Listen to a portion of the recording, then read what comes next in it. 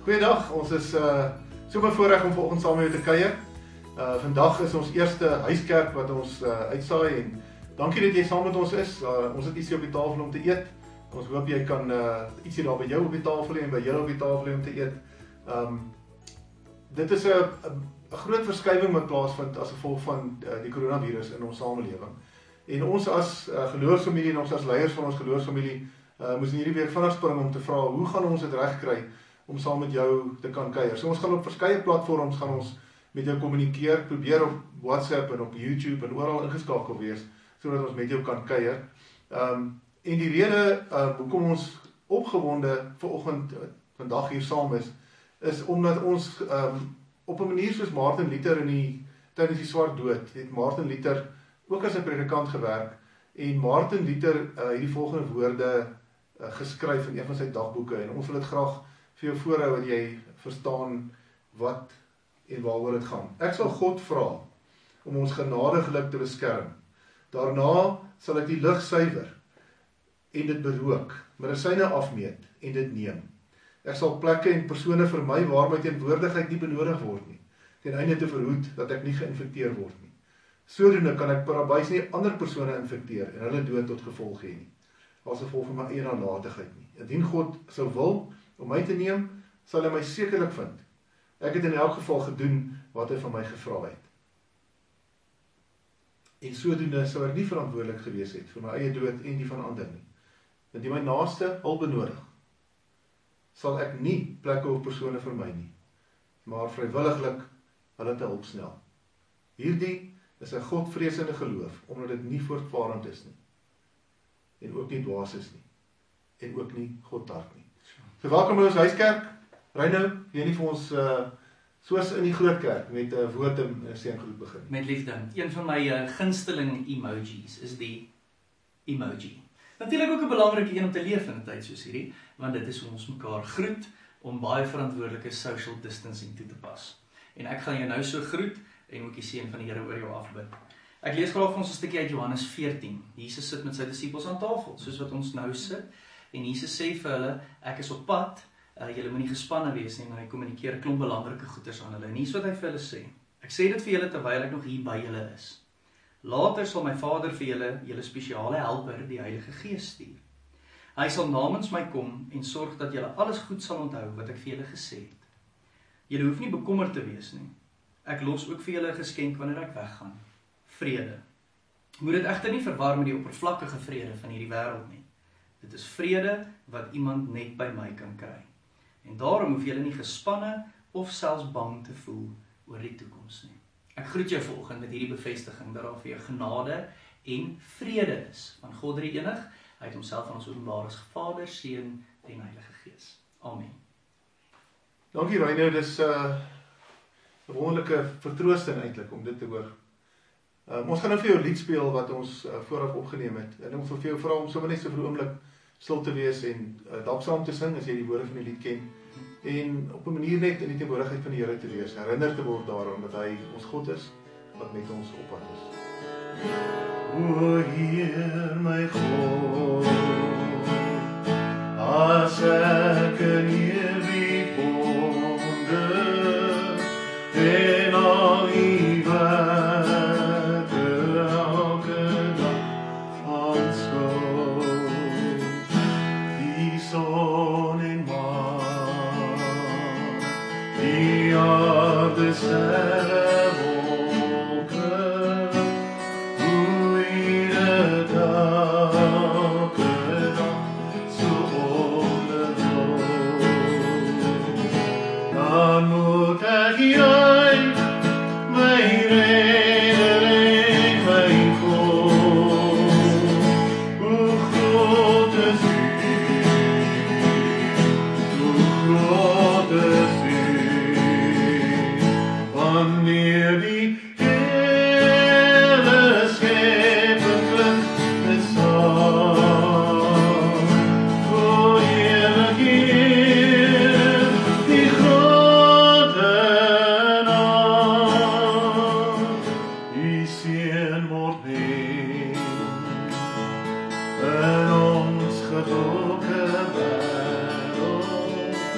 kom vestig hy sy koningsheerskappy. Hy maak weer heel wat sonde hier geskenk het. Hy bring weer hoop en redding ook vir my. Dan moet ek jy, my redder en my hoop, hoe groot is U, hoe groot is U, van weer die hele schepping te staan. Hoe heerlijk is die grote naam, hoe heerlijk is die grote naam. Wat 'n wonderlike versekering dat die Here in hierdie lied se woorde vir ons sê dat hy groot en almagtig is en dat hy saam met ons is, ook in 'n tyd soos hierdie. Henk, jy het voorberei vir oggend om die woord vir ons te bring en ek wil jou kans gee om dalk met ons te deel wat die Here met jou gedeel het. Dankie Jan. Nooit het ons gedink dat ons so om 'n tafel sal sit en op 'n ander manier met jou kontak maak nie, maar dit is ons voorreg om op hierdie manier met jou ook die woord te kan deel. Natuurlik is dit soveel dinge wat deur jou kop gaan as jy moet na 'n teks kyk en hoor wat die Here ook vir ons sê en vir ons as geloofsfamilie sê. En ek het op die ou einde maar net weer Filippense 4 ontdek. En ek dink dit het 'n woord vir ons vandag geword wat ons ook in hierdie tyd juis kan help. Omdat ons eintlik oorweldig is deur vrees. Ons lees die nuus, ons hoor en kry boodskappe en dan is ons eintlik oorweldig deur vrees. En ons is eintlik bang. En nou kom Paulus en hy skryf in Filippense 4 vir 'n gemeente wat ook bang is. Ons vergeet soms dat Paulus juis ook in die tronk was toe hy hierdie brief geskryf het. En as hy skryf vir hierdie gemeente om hulle vrees eintlik te probeer kalmeer, dan herinner hy hulle aan wie hulle eintlik is.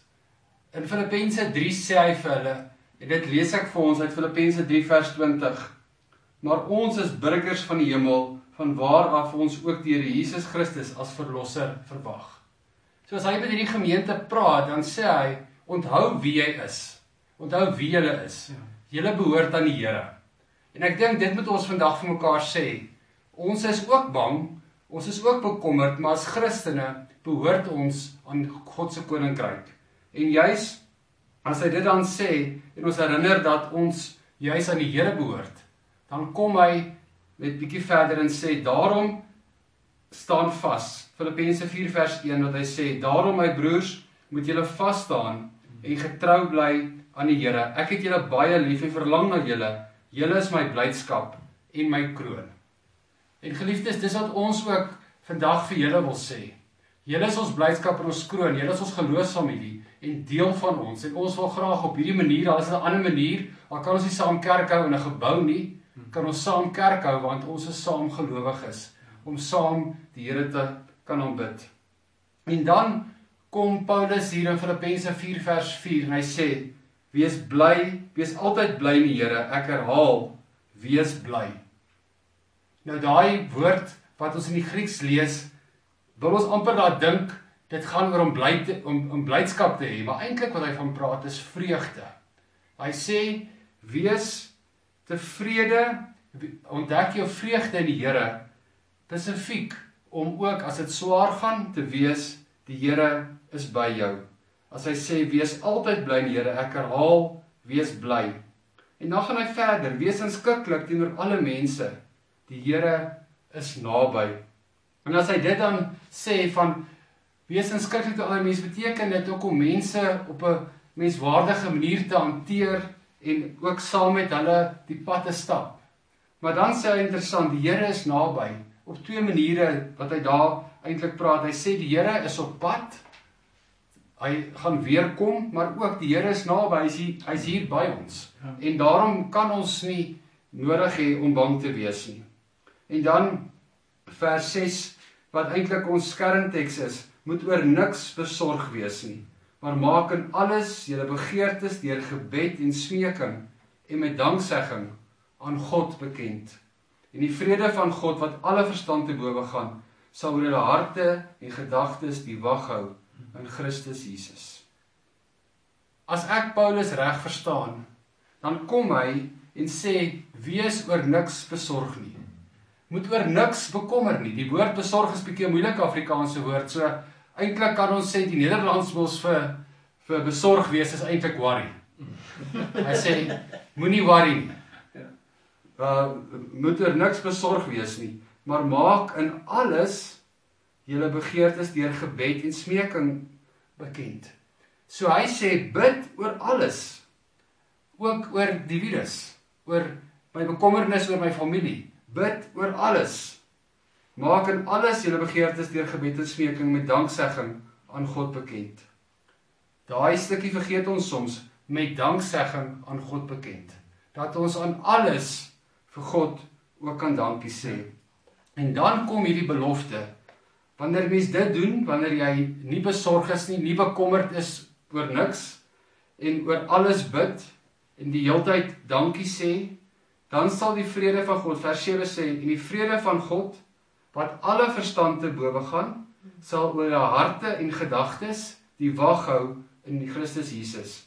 Die woord vir harte gedagtes, eintlik sê ons emosie en ons denke, sal die wag hou, soos amper sy weermag, om ons gedagtes wees in Christus Jesus, dat ons die vrede wat alle verstand te bowe gaan, sal ons dan eintlik ervaar.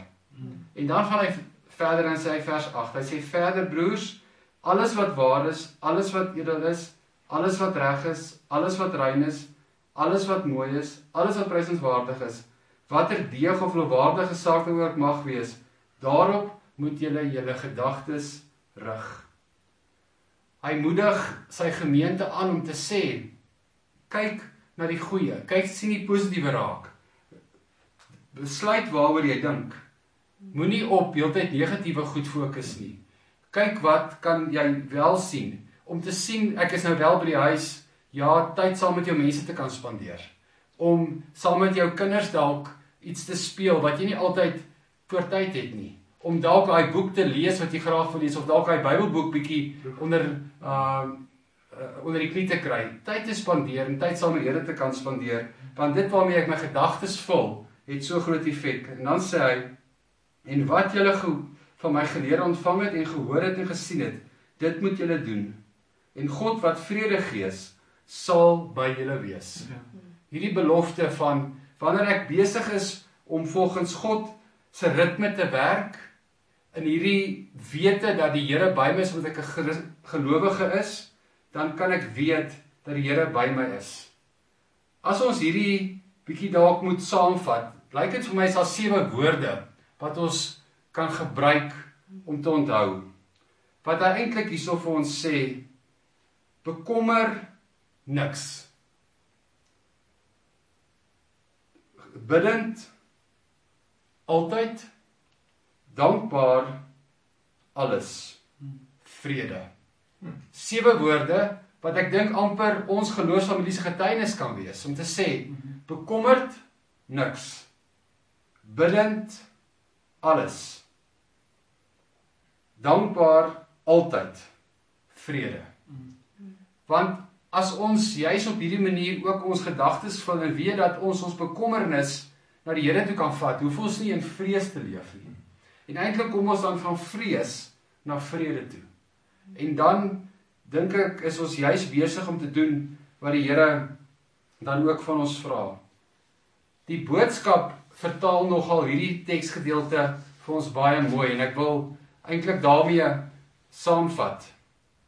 Julle hart behoort oor te loop van blydskap, omdat julle aan die Here behoort. Ek sê weer, julle moet baie bly wees. Moenie vergeet om almal mooi te behandel nie.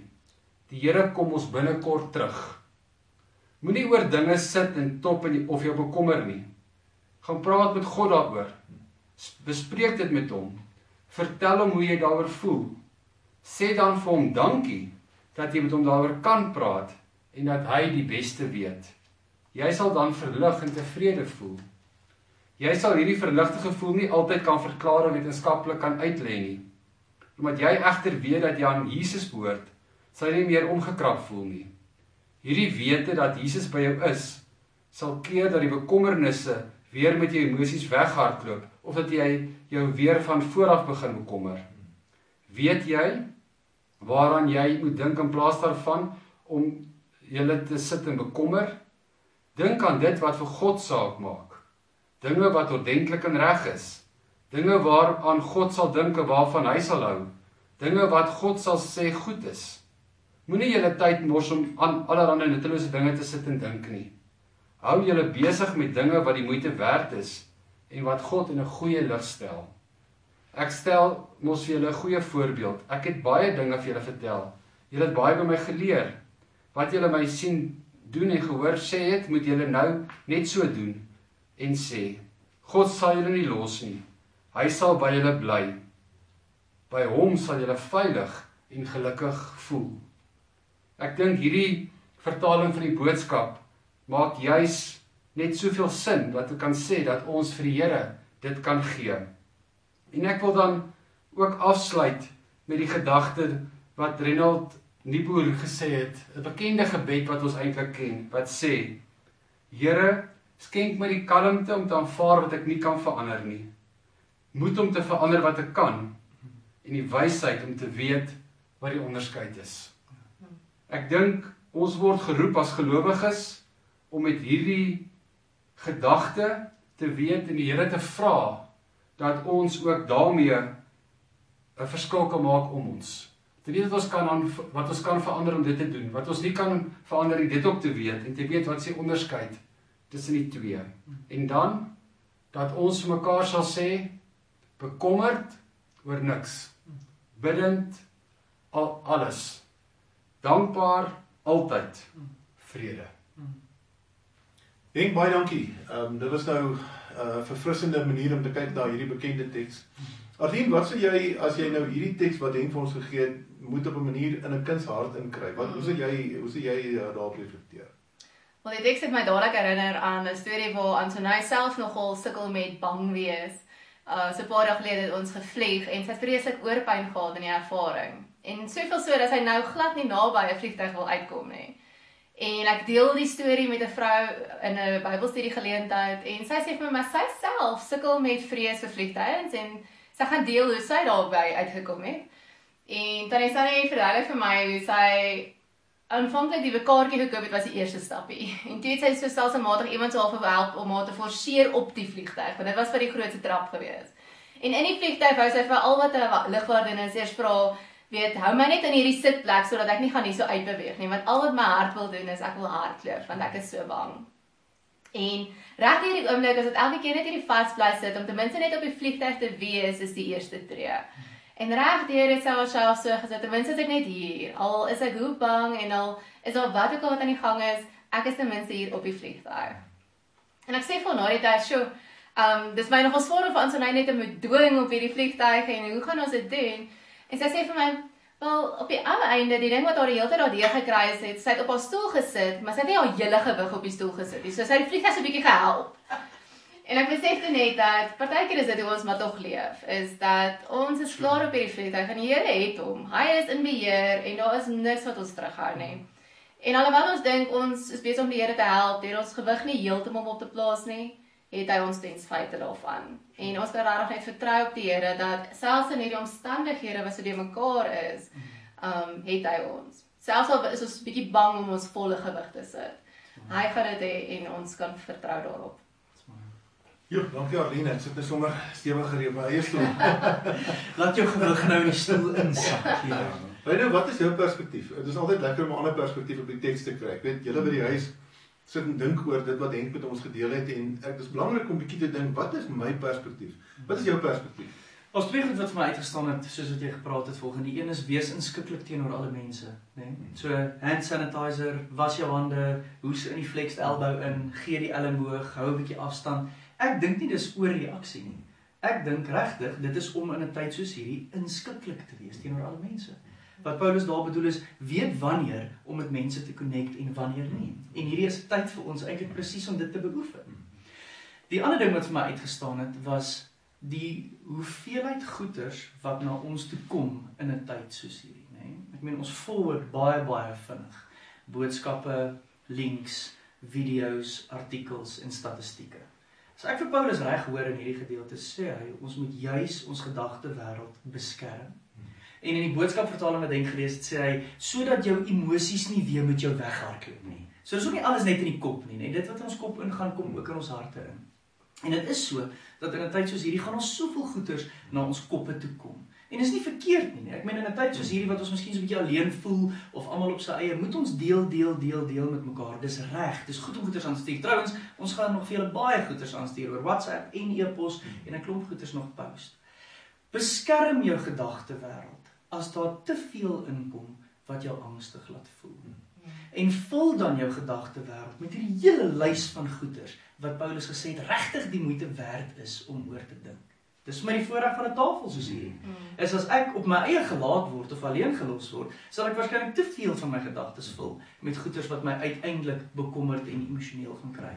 Maar dis om hierdie tafel wat ons mekaar kan herinner van God se goedheid. Dis om hierdie tafel wat ons 'n storie kan hoor oor om jou volle gewig in die vliegtuig se sitplek te sit, waar ons die woord kan oopmaak en waar ons bemoedig kan word. Ek wil nie sê Paulus het geskryf net vir ons nie, maar Paulus het ook geskryf vir ons, vir nou. Dit is my so wonderlik.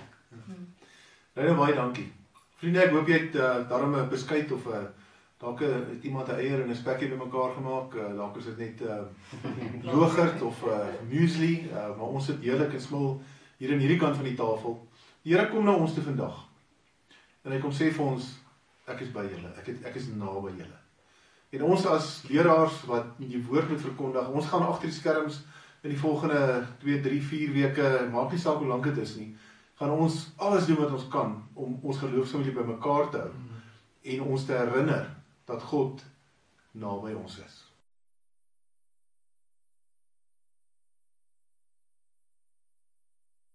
Goed, so hierdie gaan 'n geleentheid wees waar julle as julle gesin ook kan saamgesels sodat dit ons nou by Henk gehoor het en dit verder vat in die week in. So ek wil julle graag uitnooi om 'n bietjie oor die volgende vraagie saam te gesels.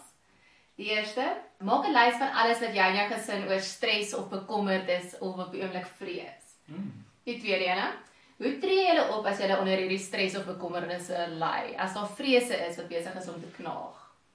Die derde ene, maak dan 'n lys van wat meer, Jy kan net sê die derde ene. Die derde een, maak 'n lys met redes waarom ons nie hoef bekommerd te wees nie. 4, maak 'n lys van mense en situasies waarvoor jy kan bid. 5, waarom help dit om te onthou waaroor ons dankbaar is? En dan die laaste ene, as jy sien iemand in die gesin stres en is bekommerd, hoe kan jy help om hulle weer te herinner aan die vrede wat hulle beleef? 'n Vraag vir elke dag, né?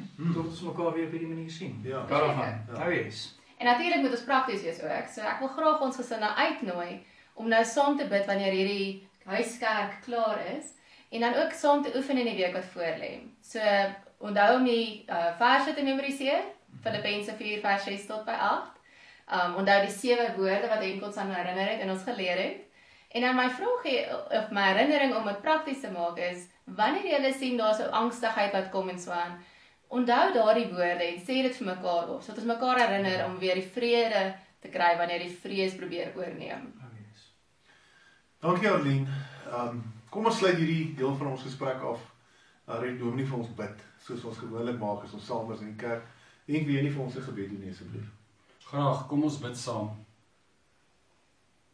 Here, dankie dat ons ook op hierdie manier saam kan wees en saam kan bid en vir mekaar kan bid.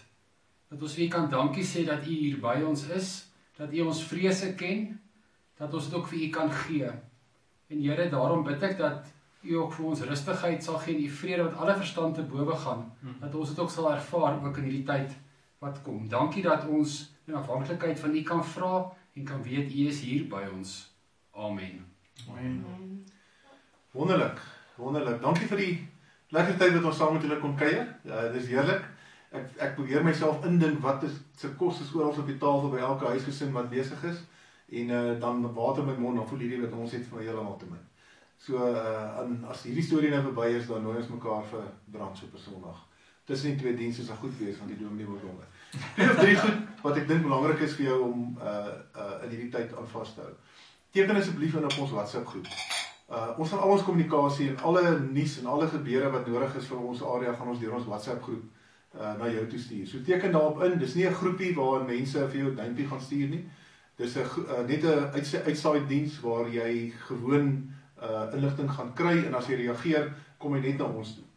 Dis ook die lyn wat jy op enige tyd as jy iets nodig het of as jy 'n vraag wil vra, 'n vraag kan vra.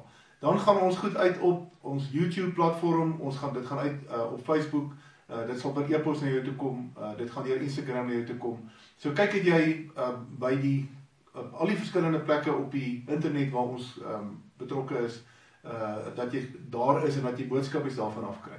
Teken in op ons YouTube kanaal. Dan kry jy, as daar iets opkom, dan kry jy 'n boodskapie wat vir jou sê, daar's iets belangrik wat deurgekom het. Dis die manier hoe ons naby mekaar gaan bly, in hierdie tyd wat ons ver uit mekaar uitvoel.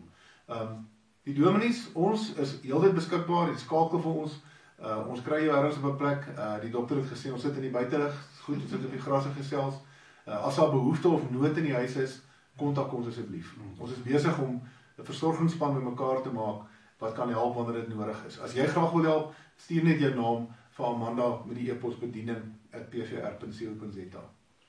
So is ons verstrooi, sê die bord buite kan die kerk, maar ons is nie verower nie. Ons is nog steeds kerk. Die kerkgebou is toe, maar die kerk leef. Daar vanoggend waar julle sit, leef die kerk.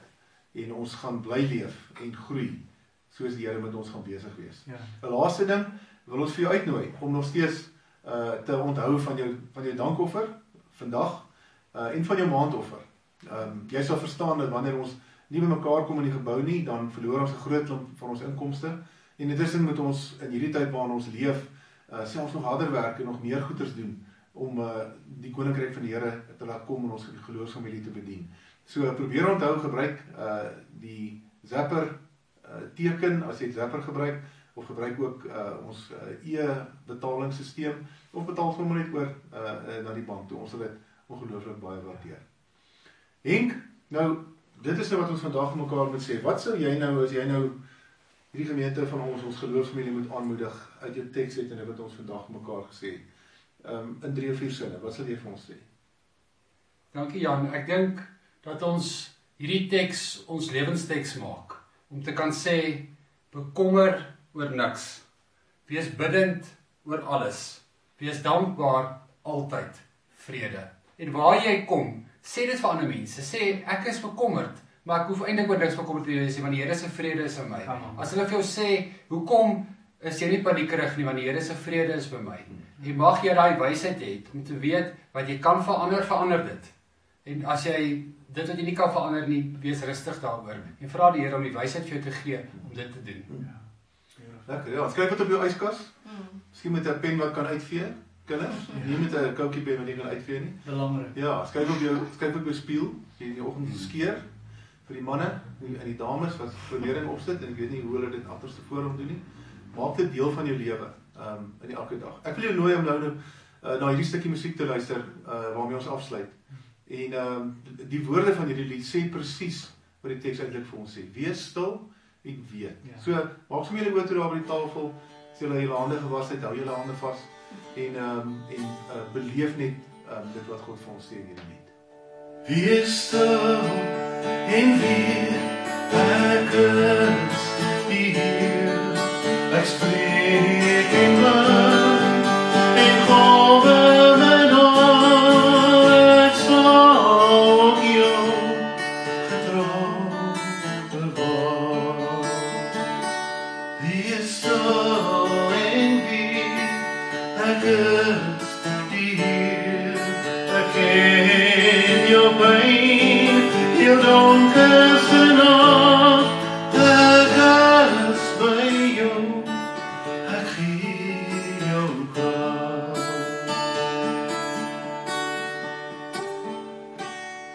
Wees stil en weet, ek is die Heer, en bring na my jou kommer en vrees, ek sal vir jou doen.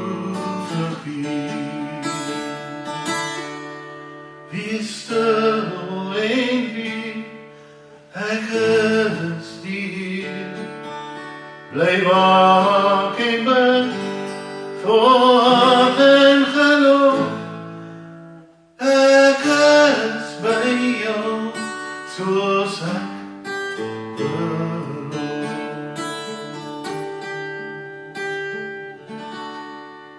Vriende, dankie vir die voorreg om in julle voorhuis te kon kuier en saam met julle te kon Huiskerk hou. Dis regtig wonderlik en ons hoop dat dit tot veel seën sal wees. Ons wil graag vir jou nou seën met die seën van die Here vir die tyd wat kom.